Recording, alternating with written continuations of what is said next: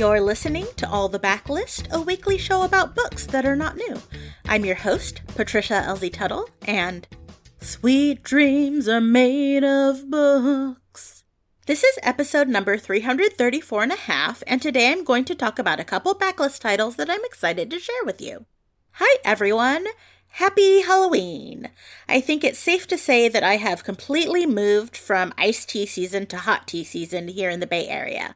I have summer onset seasonal affective disorder, so the hotter and sunnier it is, the more miserable I am. It's finally been raining here a lot, and I am so freaking jazzed. I have so much energy and just joy pouring out of me. I am in such a good mood.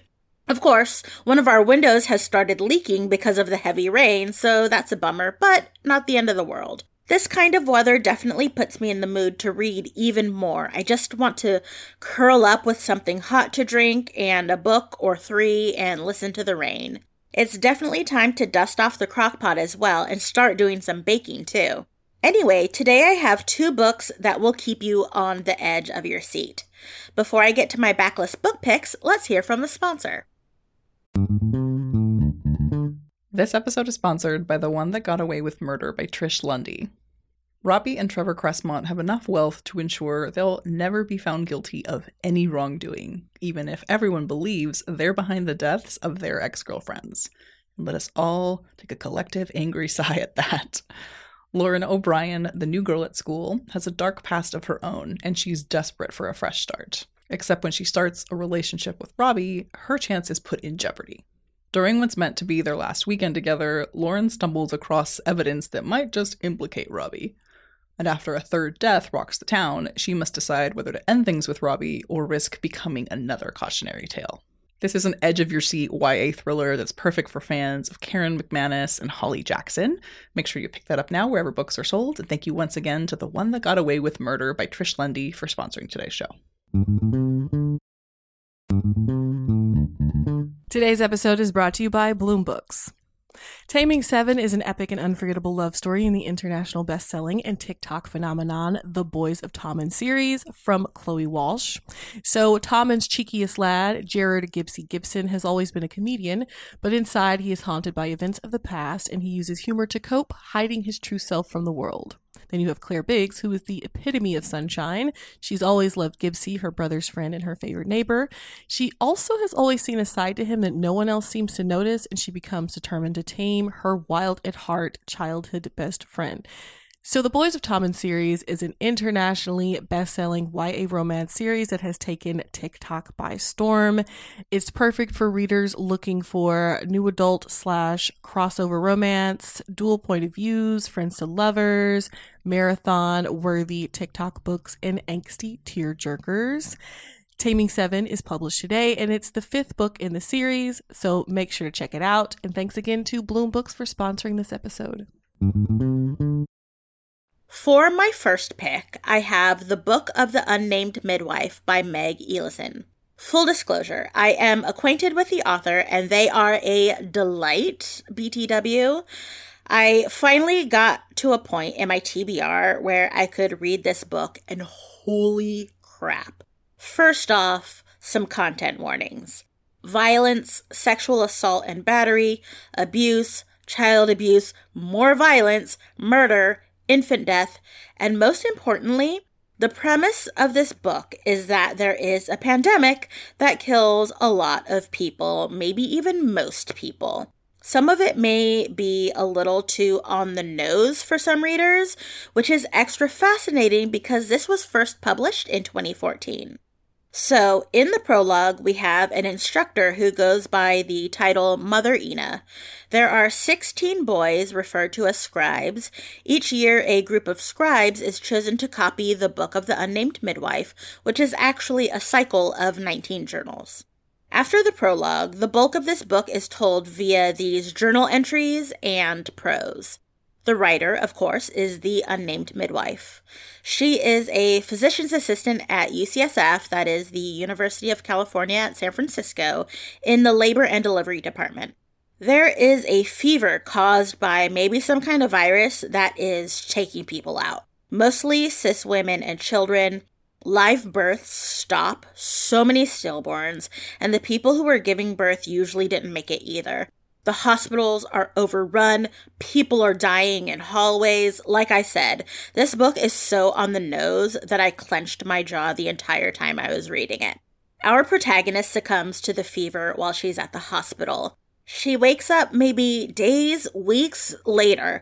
Everyone around her is dead. She grabs what medication she can, antibiotics, some birth control like NuvaRings and Depo-Provera, syringes, and she heads to her apartment. She quickly learns that it is 1, unsafe, but 2, especially unsafe for women, as some guy breaks into her apartment and tries to rape her. She fends him off, it's gruesome. She fends him off, we'll say that.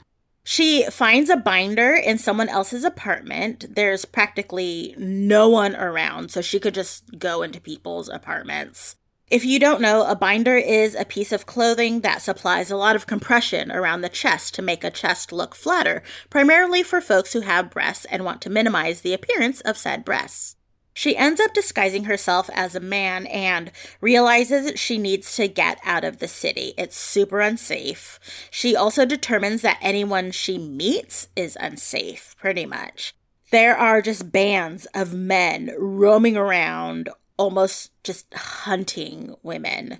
At one point, she meets up with a group that has women in collars and chains, and no, not in the kinky consensual way.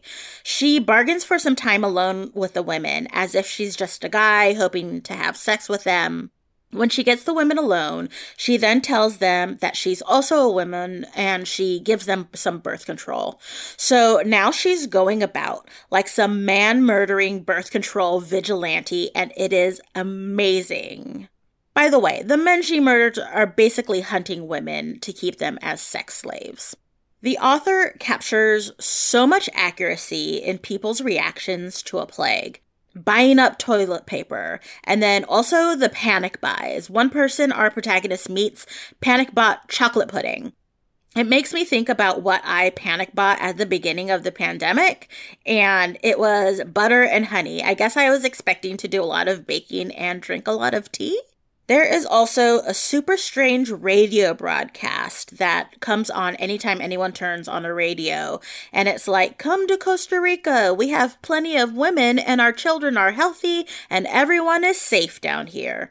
Super ominous.